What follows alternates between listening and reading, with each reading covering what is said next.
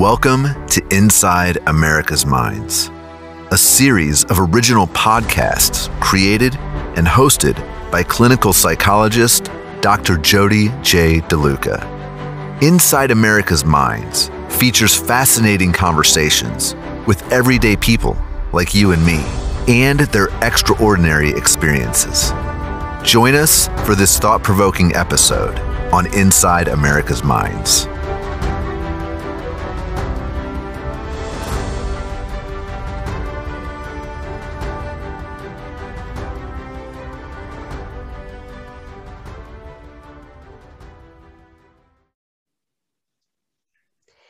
And here we go.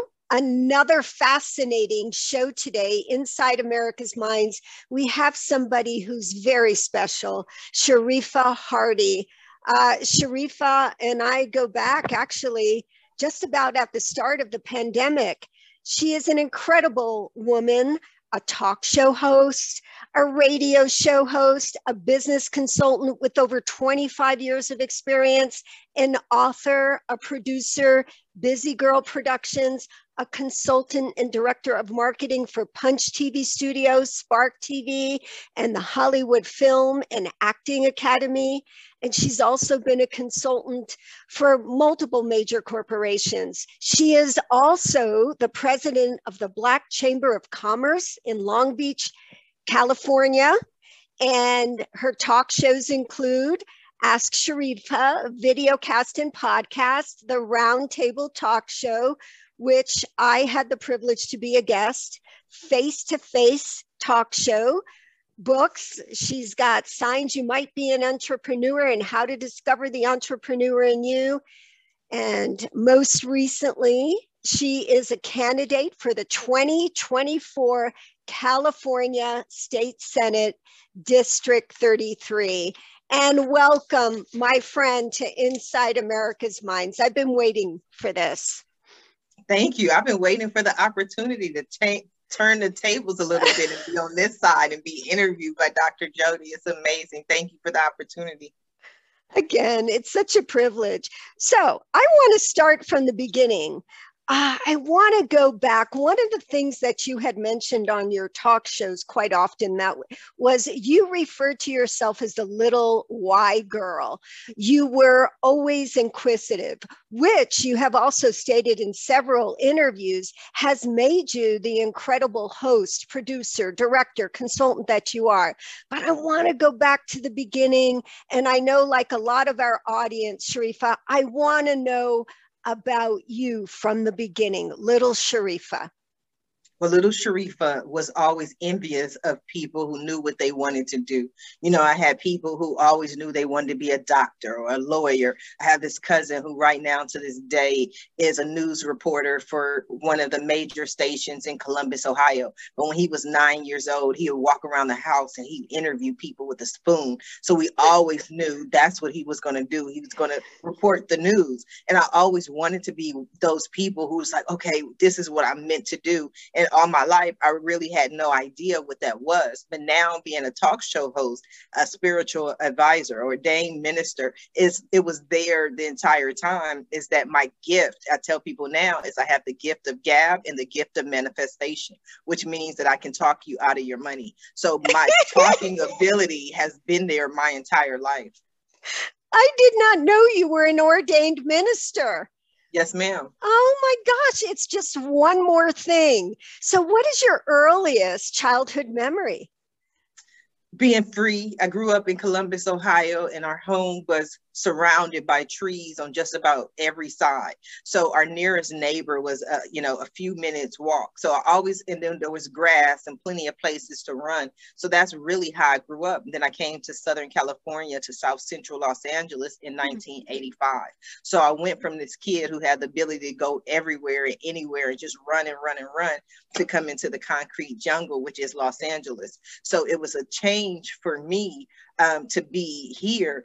But I just kind of keep some of those simple country girl things in mind. Like, I'm very simple. Everything to me is easy. I break it down to the lowest common denominator in life. And that's like really my earliest memories. But I also, one thing I've always admired, and is such a gift, that you're such a humble individual, because you've accomplished so much, but you retain that humbleness, your thoughtfulness. You never put yourself above anybody. You're always beside them. And to me, that was such a commendable, and remains a commendable attribute about you. And like I said at the beginning of the show, you and I met right when the pandemic was starting, actually. And LA and Long Beach, where you are, you're still pretty much shelter in place. Is that right? It's correct to a certain extent, but I'm one of those people that to a certain extent our lives have just kind of returned to normal. I've been working remotely for years, so just being at home, being virtual, it is nothing new for me. The only time I really recognize it is if I go out and I'm like, okay, let me grab my mask. I always walk back and forth to the car, because I get out the car, walk to the store, I'm like, dang, my mask, go back to the car, get the mask, go back in the store. So that's really the only time that I noticed it. My life pretty much is the same. Even here in Long Beach, they've reopened indoor dining. So they can't have many people in a location. But, once you go in, you sit down, take off the mask, life really is pretty much back to normal. Are you comfortable integrating back into, the social world, what I refer to, like most of us are, we're a little apprehensive. Some of us are not sure the social cues anymore. And when you and I have talked, we've also talked about how you are so comfortable within your remote and your home setting. How has that been for you? It's been wonderful. I mean, I hate to say that in the middle of a global pandemic, I really hate, and I don't use that word lightly, that so many lives were lost. But for me, it became an opportunity to grow. Had it not been for this global pandemic, I know I would not have been as successful with the Roundtable Talk Show as I have been over the past year. I mean, it was only because there were so many people who are forced to be at home and forced to operate virtually that I had the opportunity to have 5 guests per show, 5 shows per week. That's 25 people that, had it not been for this global pandemic, would have said, Sharifah, I'm too busy.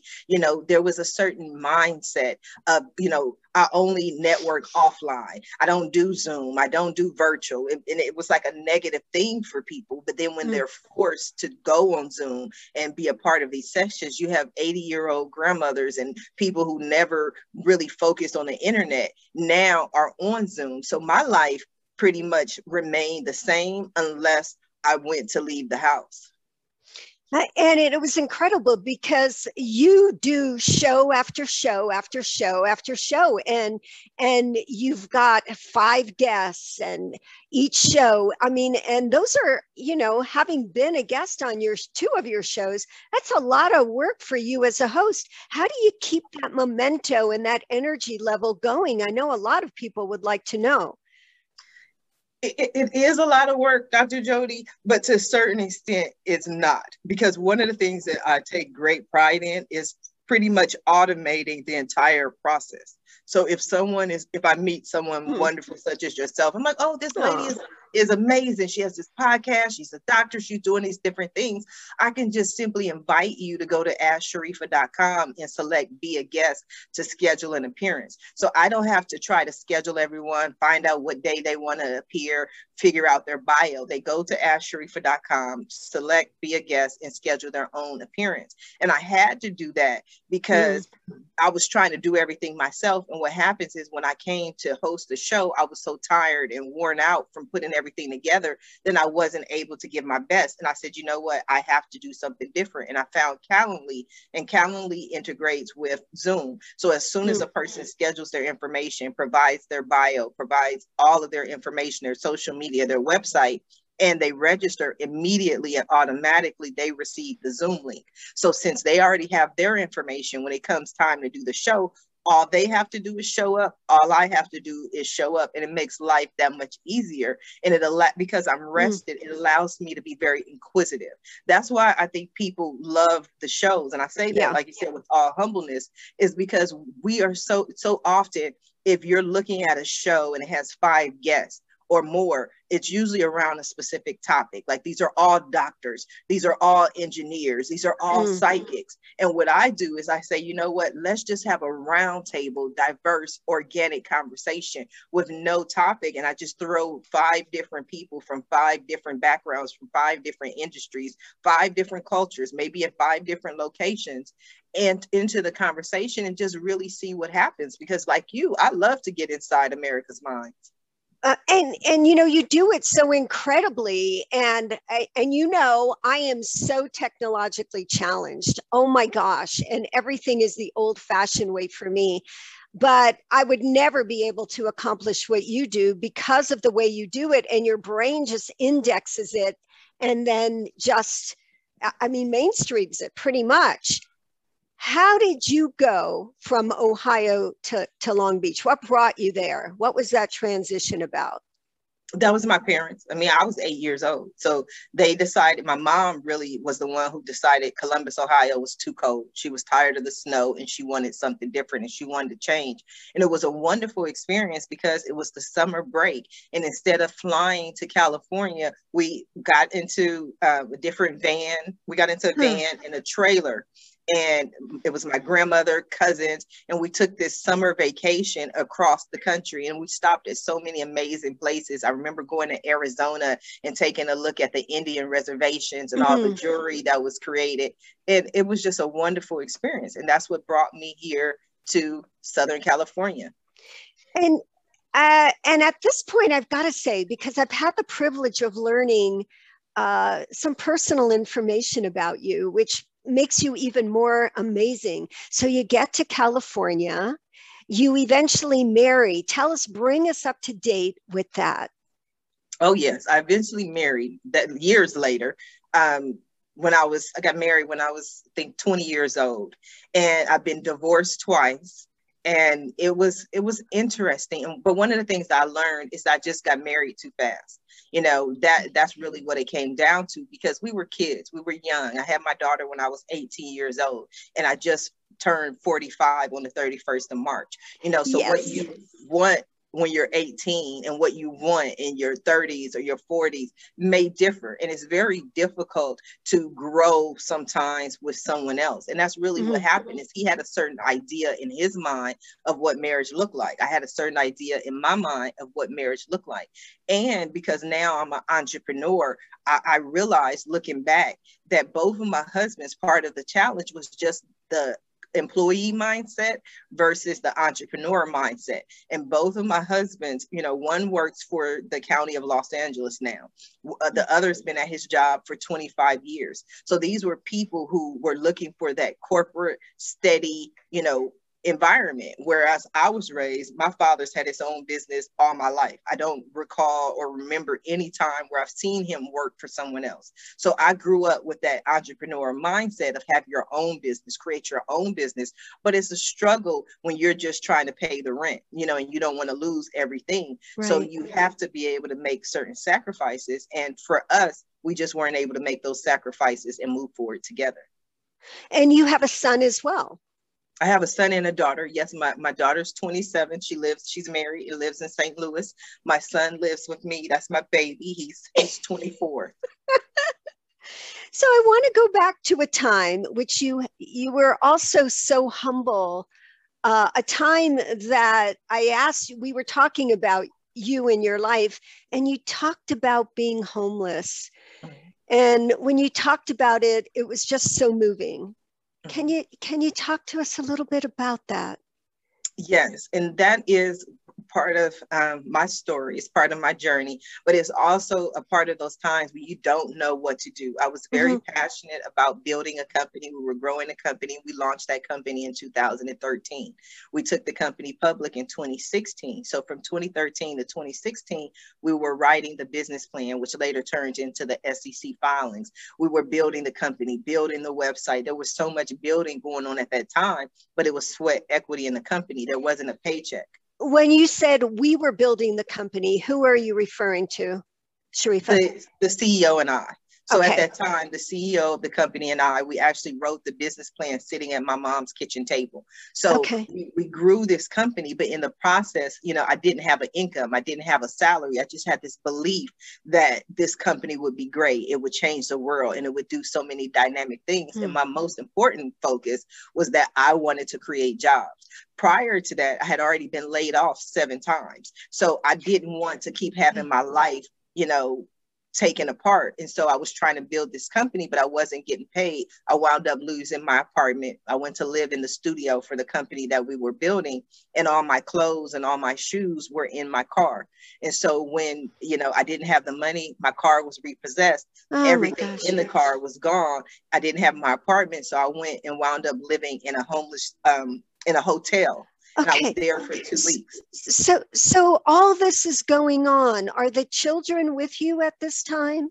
No, my daughter was an adult. She had already moved to St. Louis. My son was 16 at the time, and he was living with his father. And so, being that they were older, I had a little bit more freedom, but they've been there through all of these layoffs, all these journeys, all these divorces. They've seen my journey. What is it about all those challenges? Why the layoffs? Why the divorces? Because there's so many people who have experienced the same thing. The thing about the layoffs is that it became a part of the American history. There are so many people basically during this time frame that have been laid off. I've never been fired. I had a company, I was working in El Segundo, California. They relocated to Fort Lauderdale, Florida. I could have had a job if I'd taken these small kids to Fort Lauderdale, Florida. I didn't want to do that. Their father is here. Their life is here. I definitely didn't want to relocate to Florida. A job here in California, relocated to Chatsworth, California. It's about an hour and something drive each way. Didn't want to make that journey. Companies that closed, completely went out of business, companies that didn't receive their second round of funding. And it wasn't a personal thing, which is why I'm so adamant about talking to people and understanding people who have been laid off. Because prior to this time frame, America hadn't really seen layoffs in this amount. Usually what happens is either you quit a job or you were fired. That was it. What year are we talking about when this happened? Most people really familiar with 2008. The first time I was laid off, was 2001. I was laid off in 2003. I was laid off in 2004. So it wasn't just 2008. It was just going through this process. But usually when you lose a job, if you're fired, no matter if I admit it to you or anyone else, I know I did something wrong. When you quit a job, you usually quit because there's something else you want to do. Maybe you want to be a stay-at-home wife. Maybe you want to go back to school. Maybe you're relocating across the country, but it's a decision that you make to depart from the company. But when you're laid off, your life is wonderful. I tell people my ATM card, my debit card, I used to think it was magic because I could swipe it, I could shop. I didn't have to think about whether or not I could afford this outfit or these shoes or whatever, movie tickets. I could just swipe my debit card and it goes through.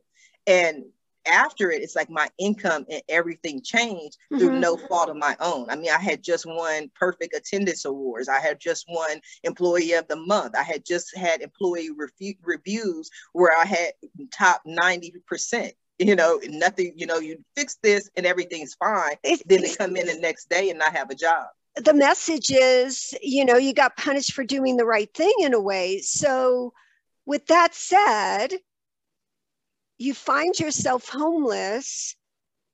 What was that like? I mean, I have to ask you the questions as a homeless individual. What was your first thought in the morning when you woke up? Your last thought at night? What were your fears? Back to something you said as far as the layoffs and being punished, especially with me, each time, the majority of the time, I wasn't laid off alone. It was, one company had laid off everybody they hired that year, in 2008. That's when I worked for American Express, and they laid off hundreds of employees. So there wasn't a time when it was specifically me that was laid off, which made me feel a little bit better. So one of the things I knew early on, and I built my first website in 1994 when I was 18 years old. So I had always had a computer. I always had a laptop. So I'm not living on the street. I'm living in a hotel. And because I go to the county and I have nowhere else to go, and they put me up in this hotel where next to me and around me is all these drug addicts. I remember actually laying, and they're small little, hotel rooms. They're not large, but I went in my room and I basically made it into a cave. Like the Prophet Muhammad would always go into the cave to pray. And that's what it was for me. And I remember not leaving the room for about 2 or 3 days. And all of a sudden I hear a knock on the door and I'm like, hello. And it's one of the neighbors. They're like, are you okay in there? We haven't seen you. And I'm like, I'm fine. Thank you. Oh my gosh. So I have these other people checking on me because I haven't left the room. And in these hotels, I could have had a drug overdose or, something could have happened to me. And so I just took my laptop into my room, and I've always had this thing where I knew that God didn't bring me this far just to bring me this far, because I was like, if this is it and I'm just going to wind up living on the street, then what was everything for? What was every sacrifice for? And that's really how I looked at it, is that this is just a step on my journey, and there's so much more greater for me coming up.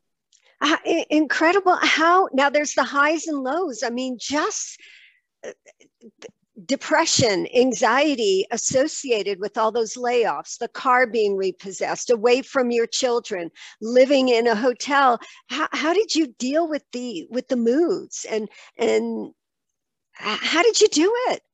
How did you do it? Excellent question. Excellent question. I always love your questions, Dr. Jody. You're excellent. You're good at what you do. But the thing about it is that I am one of those people, and everyone does what works for them. But I don't claim depression. I don't claim anxiety. I don't ever tell myself I am depressed. I acknowledge the feelings and the symptoms I'm feeling that other people would consider depression. Because if you've just lost everything you own, all your clothes, all your shoes, I literally only had the clothes on my back. Wouldn't that make you feel a little sad? Oh, so I just beyond sad, hopeless. Right. Yeah. So I just acknowledge and allow myself to feel whatever it is that I'm feeling. It's okay to feel this. To me, and I'm not a doctor, one of the things I always say, you try to stop me, but I tell people, this is just me, just the world according to me. But it would be more unhealthy for me to just try to believe that everything was okay and that I'm not feeling down or that it hasn't affected me. I allow myself to feel it, but I never allow myself to remain there. That's where I think a lot of people go wrong, is they feel it, and a lot of people, my friends, I'm like, I'm feeling depressed. When is the last time you left the house? When is the last time you spoke to someone else? Of course, you're feeling depressed because you're sitting in a room by yourself with white walls, so you have to change your thought process, change your environment. And so I never focus on the feeling and trying to label it. I just understand the feeling and allow myself that moment, but refuse to stay there. And the fears were not knowing who was next to you, what habits they had, or I can't imagine. I've talked to quite a few different people who have been homeless over the years, and just the fear at night, or the fear of losing what little things that they own, including their own identification in some cases. You're courageous in so many ways. Now, tell us how you got up and out from that, from that stage in life. The grace of God, I'll tell you that. There for the grace of God go I. But we actually, despite all of the losses, we actually achieved what we set out to achieve. We took the company public in 2016. We raised funds from 2016 to 2018, and we raised about $6 million.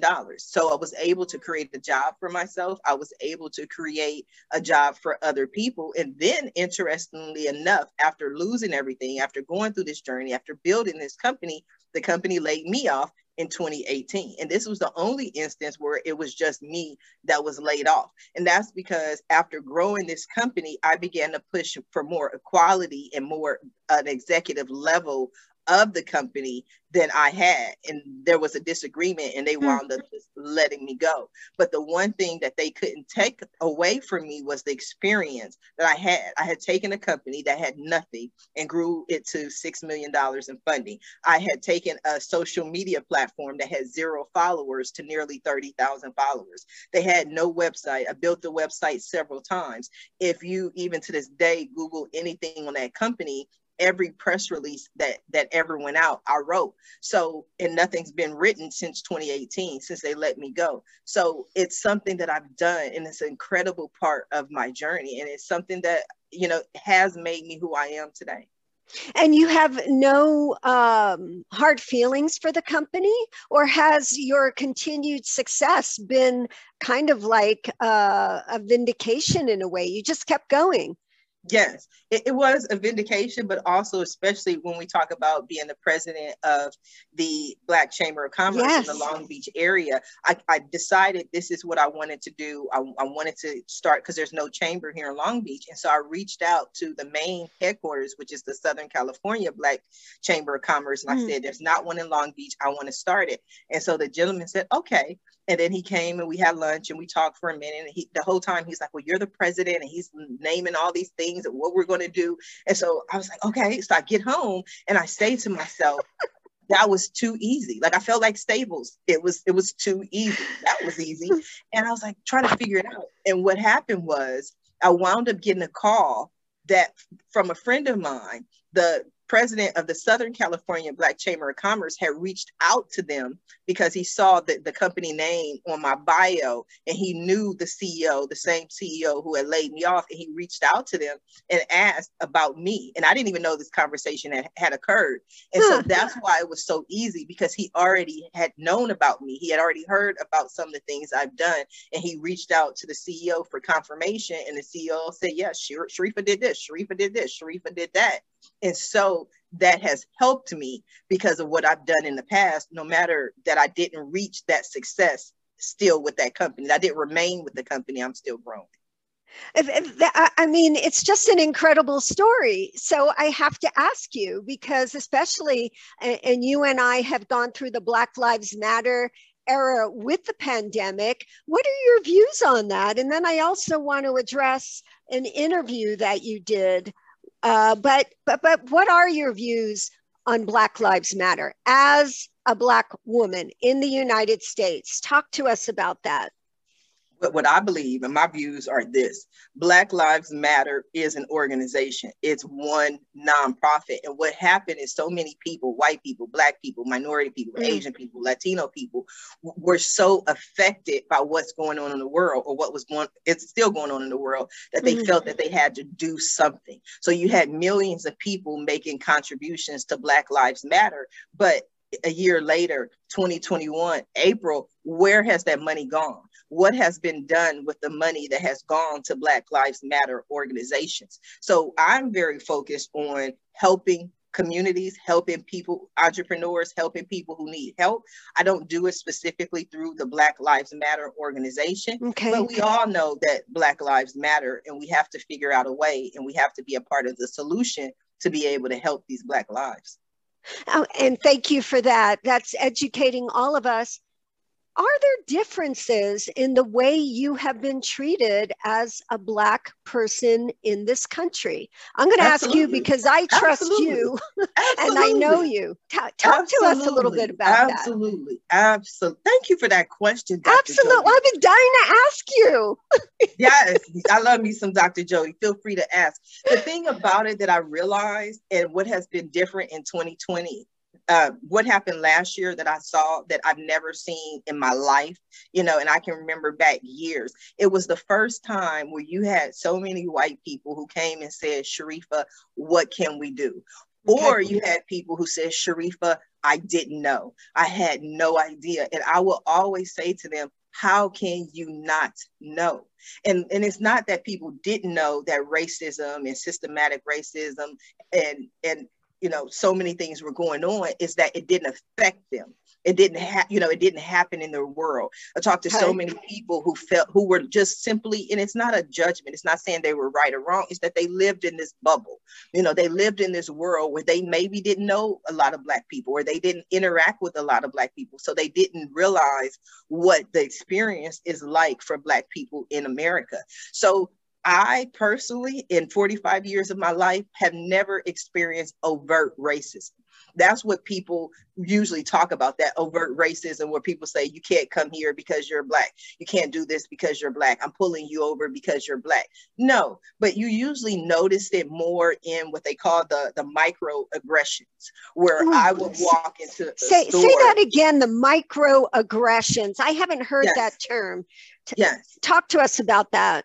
Microaggressions are really biases. So if I walk into the store and a executive or the person working there may see me because I'm Black, she just may assume that I can't afford to be in this store. I don't have enough money. When Black people go to, and racism is so subtle sometimes, because people in 2021 can't say, because you're Black, you're not allowed to live in these neighborhoods. There are other ways that they keep you out.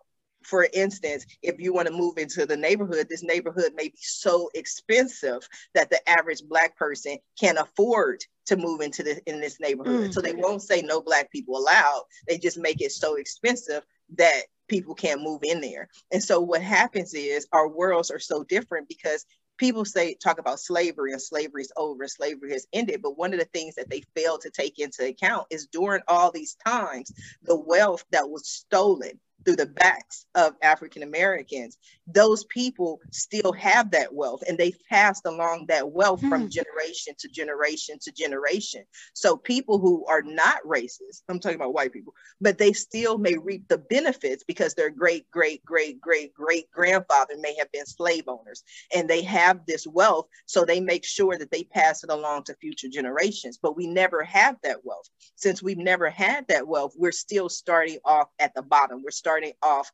from square one, whereas we could have been on squares 8 or 12 with that same wealth. And that's creating such a divide.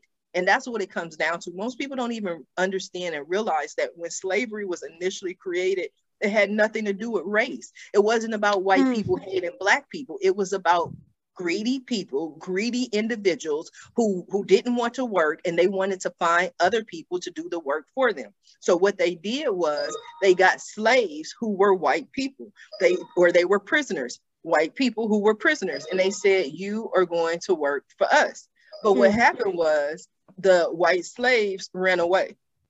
And because they ran away into culture, there was no way for people to determine who was free and who wasn't. So they said, okay, this is what we'll do. We'll bring over a race of people, Black people, and we'll make them into slaves. And so that way, anytime we see them on sight, just by their skin color, we will know that they are slaves. And so this is what started the slave trade and the horrors that happened in America. That's why when I look at people, I don't look at people and go, okay, well, they don't like me because I'm Black. Usually you'll find that it has more to do with economics and poverty than any type of just people not liking you because of your race. Well, and thank you so much for clarifying things, but also the education. I remember it was about last month, I was watching some kind of a news story on the sundown towns. Oh my gosh, I had no idea, in our country, in these United States. And are you familiar with the sundown towns? I am not. What are the sundown towns? Well, apparently they were towns where people who had Black skin were not allowed. And there's a lot more to it. But again, it's if anything, for me, the Black Lives Matter made me research and get to know, and I was amazed at my own ignorance of the history involved especially as a therapist. And we are trained in diversity and ethics and to respect and understand subcultures. It was a real awakening. So today, as a Black woman, have you found any discrimination with regards to what you're doing? I would say no. I think for me, the discrimination came when I was trying to apply for jobs in corporate America. I mean, people can look at my resume, Sharifah, and understand that most people think I'm from Saudi Arabia, that I'm not even an American. I was born and raised. Why is that? Tell us. Because the name Sharifah is Arabic. So people assume that I'm Arabic or that I'm from Saudi Arabia, that I'm not American. So that's one of the things when we talk about microaggressions. And they've done studies that will show that if you take the same exact bio, the same exact resume, same history, same experience, same skills, and just test it out and change the name on it, John Smith is always going to get the job before Sharifah Hardie. It's just the way the world is, because we're looking at the names and go, oh, well, she's ghetto, I don't want to bring her in. She's this, and she's not going to fit into the culture. So that's the way people look at it. Now, for me, being that I'm not trying to get a job, I'm not trying to get hired, I'm just me. I just, and people have to deal with me. That's the thing that I absolutely love. If you want to work with me, this is who I am. I can help you. I can help grow your business. I can make you a better person. So I don't go through the same experiences that I used to before. I did an interview, and one of the people asked me, they asked me, was Shirley Chisholm a big part or a big influence in my life? And I said, I love Shirley Chisholm. She was a big influence. And they said, did she inspire you to want to have a seat at the table? And I said, well, even though I love her and her mission, my mission has always been not to have a seat at the table, but to create my own table. So good for you. And tell our audience who Shirley is, because not everybody knows. She was the first African-American woman years ago to run for United States president. Right. Yes, but her mission and her thing was, I want a seat at the table. I want to have a seat at the table. And me, I'm more like, let them have that table. I don't want to sit at their table. I want to sit at my table. So I don't have to worry about those microaggressions. I don't have to worry about, anyone. I want my seat at the table, because after all, is that not the American dream? Yeah. And you've also, again, because we go back now, we have history. You talk about your dad with so much love. How were you raised? What did mom and dad teach you about being Black in these United States? Excellent question again. My mom's real corporate. She's been at her job, even now about, I would say 15 years. Prior to that, she worked for a hospital in Long Beach for 21 years. So my mom's she's more corporate. My dad, again, being an entrepreneur, but my dad has always, his expression is always, I'm free. I'm a free Black man in America. And I remember going to a grocery store, and we were in a parking lot, and my dad had parked somewhere he wasn't supposed to park. And this police officer came over and just started yelling at him and berating him and telling him to move. And my dad stood up tall and proud, and he was like, you do not have to talk to me like that. I'm free. I'm a free Black man in America. You're going to have some respect, and I always grew up with that. You can say whatever you want about me or about our race, but I'm free. I'm as American as you are, Dr. Jody. I was born and raised right here. Every inalienable right that you have, I have as well. So I grew up knowing that, grew up knowing that there was nothing anybody could do to stop me, because there are so many rights that protect me. But too often we live in fear. We live in that fear of, I can't speak up. I can't say this. I can't talk back to police. No. I have the right as an American citizen, and I'm protected by the Constitution, just like everyone else. So that's really what I grew up understanding and knowing, and really just being pumped into me, that you are an American, period. And how do you talk to your children? What do you tell your daughter? What do you tell your son? The same thing, that you are an American. You have a right, just like every American. I've never given my children, my son, that, oh, this is what you need to do when the cops come, or pull it over, or be polite. None of that. I have instilled in them since day one, you are an American citizen. You have rights. You deserve to be respected. You are not less than anyone else because of the color of your skin. So focus on your rights. What's the right thing to do? And talking about race in the legal system, you'll find that too often Black, especially young Black men or young Black people, are treated differently in the system. And that goes again back to the fathers. You know, the fathers in the homes in the Black community have been systematically and deliberately destroyed. So when you have less fathers in the home and that teenage boy has to go to the legal system and he has to fight his case, there's nobody sitting there with him to protect him. He may get the court appointed lawyer who doesn't want to deal with his case. And one of the things that they start doing is forcing these young people to accept, what do they call it? I can't even think of it right now. Plea bargains. Like that, and people don't understand the plea bargains actually started with Joe Biden. Joe Biden has done so much harm to the Black community, which is why Joe Biden is now making a lot of steps to go out and repair a lot of damage that he personally did. When you take a look at the 3 strikes law, when you take a look at the mandatory... Tell us, but let me go back to where you talk about how the Black fathers have been systematically destroyed. Talk a little bit about that, because I want to know, and I'm sure the audience wants to know. This is important stuff. This is America.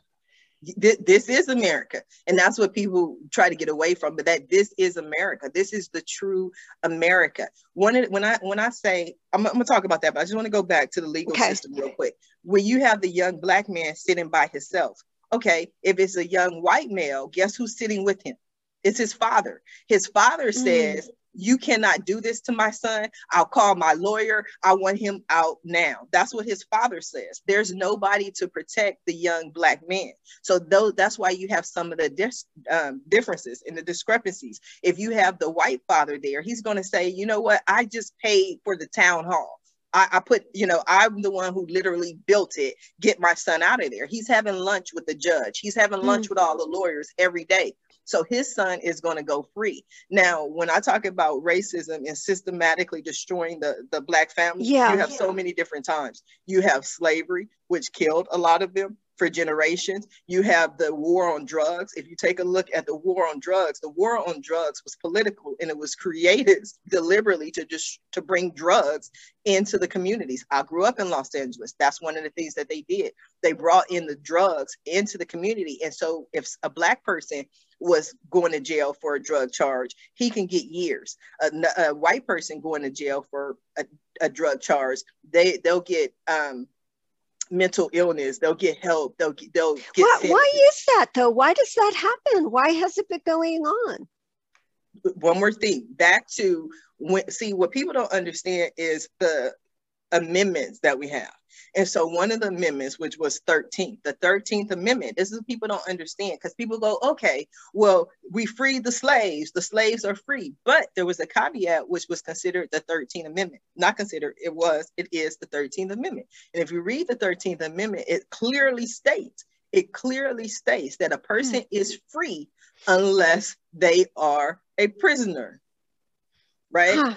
So what you do is you take the physical chains off of someone and then you put them on them in a different way. So right after the slaves were freed, guess what they did? A person could be sent to jail for loitering.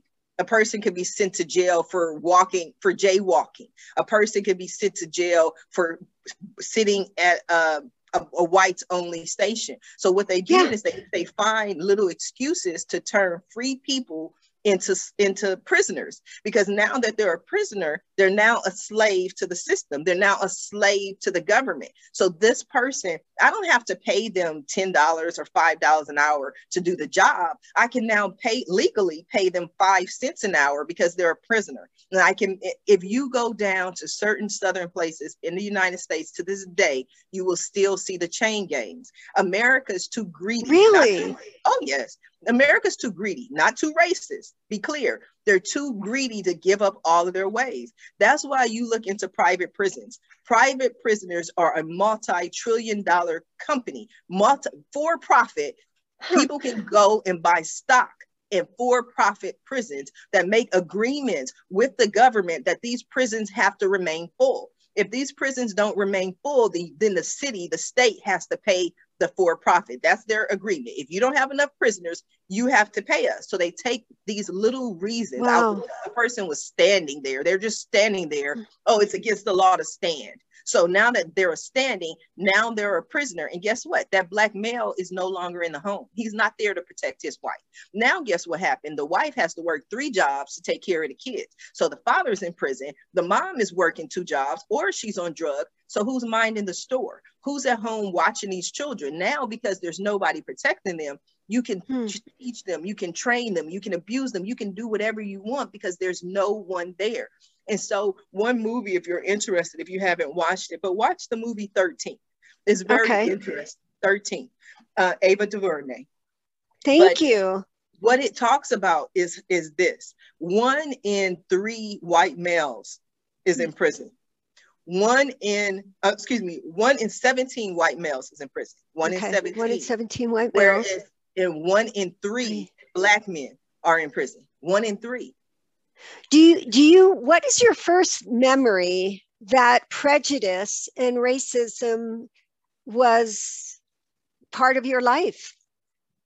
I would say it just, to a certain extent, it became something that I knew, something that I grew up with, without specifically somebody saying it's because you're Black. When I grew up in junior high, I was bussed out to the better schools. Let's just say that. So the majority of the people who were in these schools were white kids. That's who I went to school with. That's who I grew up with. Did they accept you? Some of them did. Some of them didn't. Some of them tried to. I remember one lady in particular, one little girl at the time, she didn't like me. She never said it was because I was Black. She never said it's for any reason. She just didn't like me. She wanted to make my life very difficult. Every time I tried to read a book, she'd walk up to me, take the book and throw it. If I'm trying to write, she'd snatch my pencil. And I just let it go. Then one day. You let it go? Really? I let it go. Wow. Yes. Better than I am. Until one day, because she called me on the wrong day at the wrong time, and she went to reach for my paper and tear the paper, and I just grabbed her arm and twisted, and all you heard was a loud crack, and that's what happened to her arm.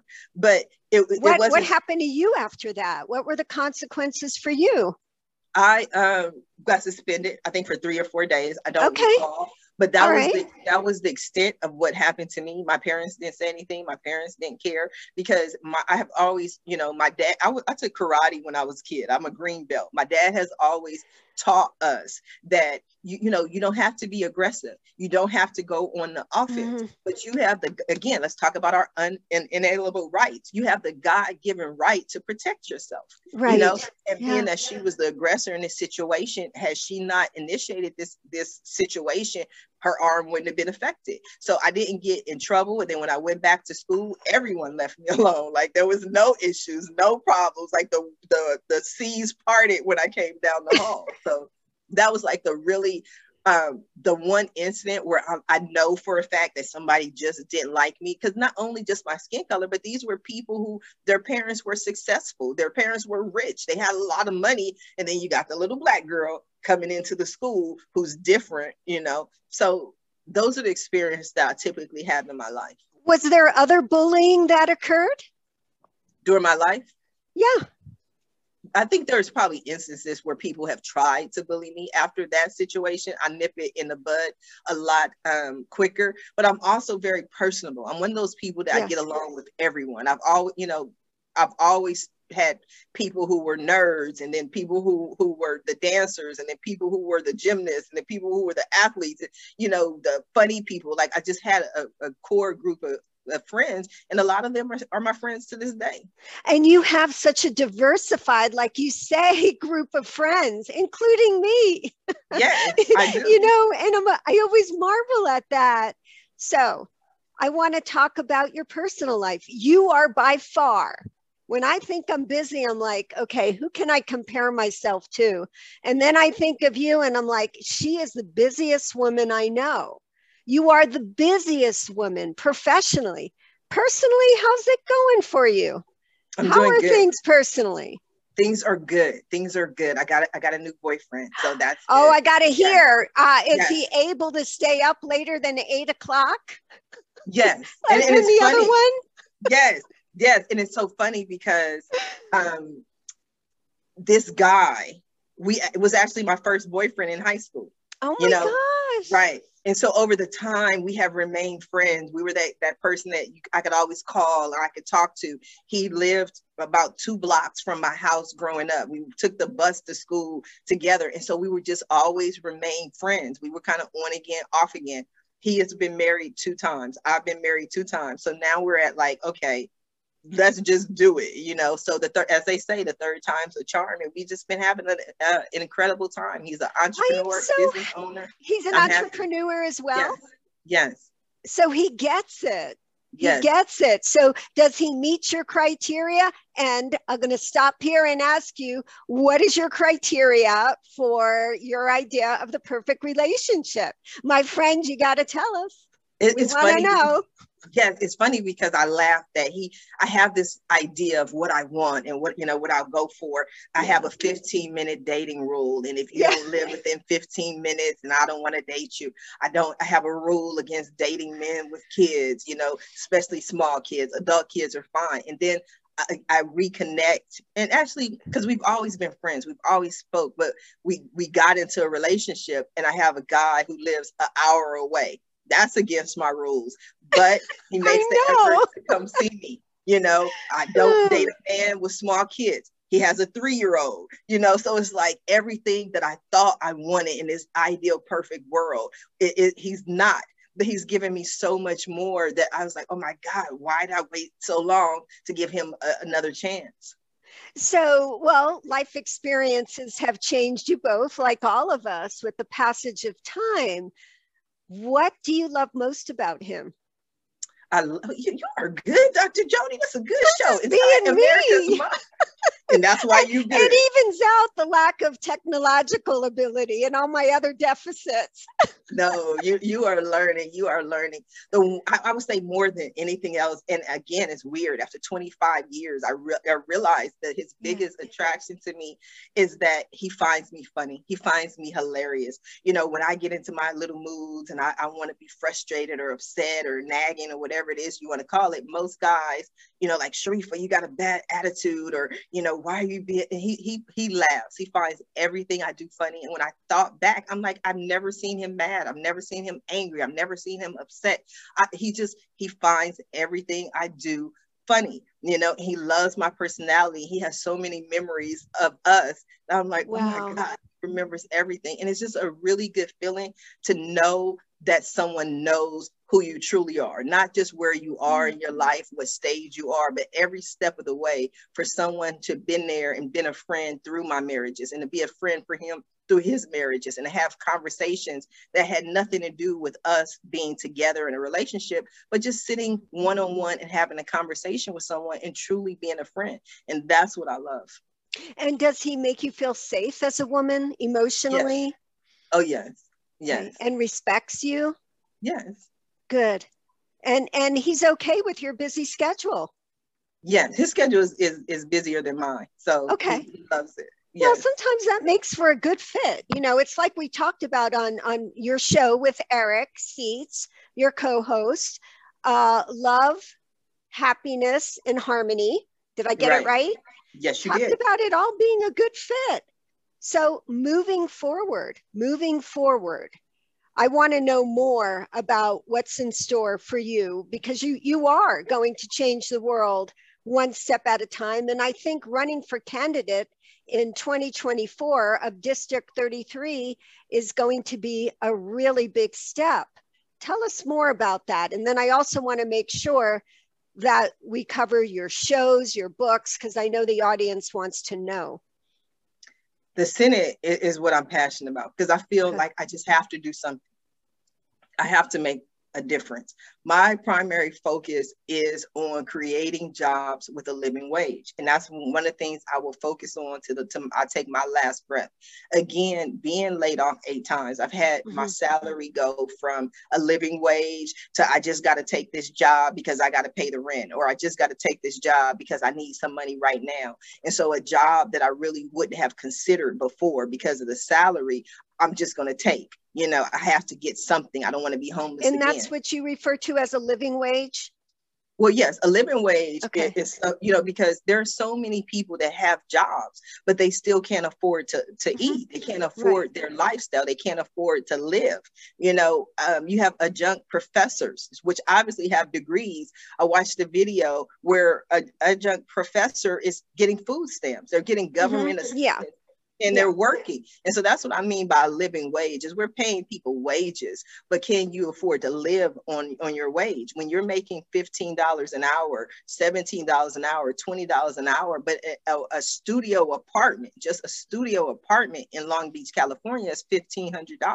So what are you going to do? How are you going to afford to live when you're only making $14 an hour? You know, so that's my focus, is that you have people with careers. You have, you know, I want to help them expand. So that's what I want to do with politics, because we see the issues. We see the mental health issues. Okay, that's a problem. We see the homelessness issues. That's a problem. But I just really believe that those are symptoms of the problem and not the actual problem. The problem is, first of all, you have to give people hope, because if a person doesn't believe that it's better for me to go out and start a job or start a career, then guess what? They're going to continue to live under the freeway. They're going to live, and I'm not saying that with any negative or any, the 710 freeway here in Long Beach, when you go get on the freeway near the aqueduct, there are rows and rows and rows of tents that people live in.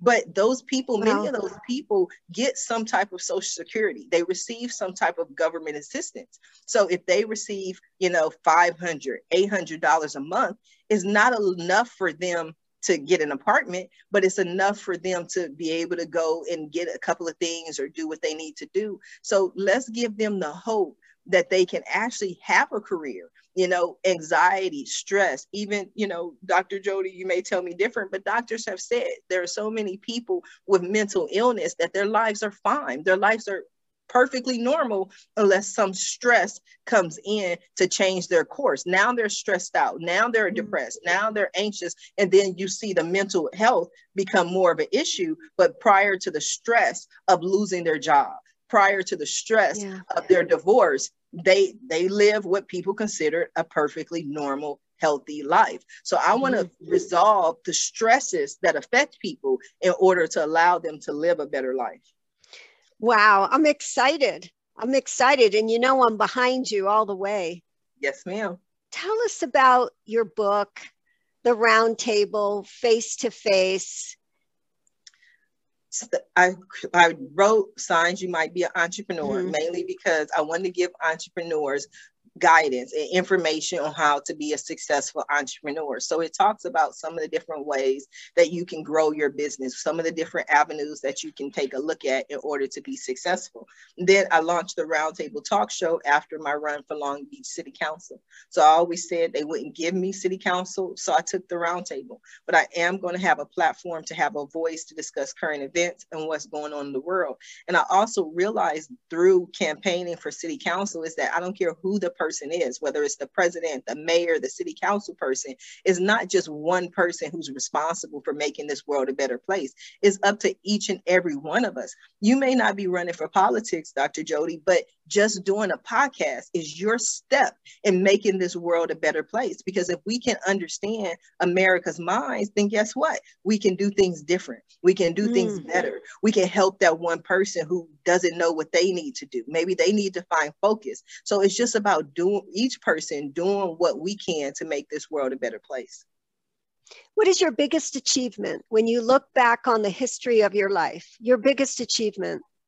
just simply staying alive. Like that's what I'm so grateful for, because people always ask the question, Sharifah, how did you do it? How are you so strong? And I always respond like, what were my options? What were my choices? There wasn't like I could just opt out of I don't want the homeless experience. I'll just opt out of that. So these are things that I had to go through, and then when I tell people that, I'm like, I didn't have a choice. And they're like, but you do, Sharifah. You could have robbed a bank. You could have started selling drugs. You could have started taking drugs. But each time I made the choice to live my life in a certain way. So when I look back through the grace of God, 45 years later, I'm still here. I'm still happy. I still have my family. I'm so proud of my children and the people that they have become. So my friends, I've had most of my friends since I was in high school, maybe earlier. So I'm just so happy to just be here today in 2021. And despite all the challenges, you are so positive. So talking about stereotypes and how you've been stereotyped, what is one thing about you, if people just looked at you, they wouldn't know? What is the one thing about you people wouldn't know or even assume just by looking at you? The one thing I would say, and I talk about this, I have spoke about this on interviews, is that I'm a very, very shy person. It takes a lot for me to come out and to, even before interviews, I have to kind of sit and get in that mode of like, okay, I'm going to talk to people. I'm going to be open. I'm going to be vulnerable. Wow. I'm a very introverted person. So I would say I can be an extroverted introvert, but like I'll come out of my shell, but it takes a lot of energy. Even after hosting the Roundtable Talk Show, it airs 8 a.m. to 9 a.m. By 9 a.m., it's like all my energy is gone. I've used all my energy to be able to host that show. And so now I need to rest. I need to just kind of, defrag, take everything out. So most people don't realize that it takes a lot for me to talk, to speak to people. Which is why it's even more of a privilege to have you on Inside America's Minds. Now, a lot of people are going to want to contact you. They're going to want to watch, face to face, the roundtable. They're going to want to read your book. What's the best way to get a hold of you or to find you? I always tell people I'm one of the easiest people in the world to find. I'm on every social media platform, Sharifah Hardie. If you want to go to my website, it's asksharifah.com. There's so many ways, but the most important thing is that if you have a question, if you need someone who is a business consultant, if you have questions on your business, if you have questions on just anything in life, and you feel like there's no one to talk to, ask Sharifah. You can reach me at asksharifah.com. A message. Is there one message that you would like to leave our audience with? Yes, my message is always consistent, is that love is the answer. Whatever the question, love is the answer. You talked about how we connected over the past year, but that's really because you were so authentic. You were always so interesting. You were always so willing to help other people. So my thing is, if we show love to other people, that love will come back to us tenfold. And that's really what I believe in. So whatever you're doing, just ask yourself, am I operating in this moment in love? And if not, then change. My friend, thank you so much. Until we meet again, please take good care and Godspeed. Thank you for the opportunity. This is Dr. Jody J. DeLuca signing off. Take good care, America.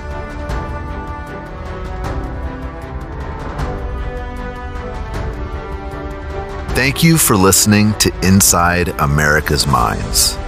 Don't forget to check out our YouTube channel, Inside America's Minds with Dr. Jody J. DeLuca.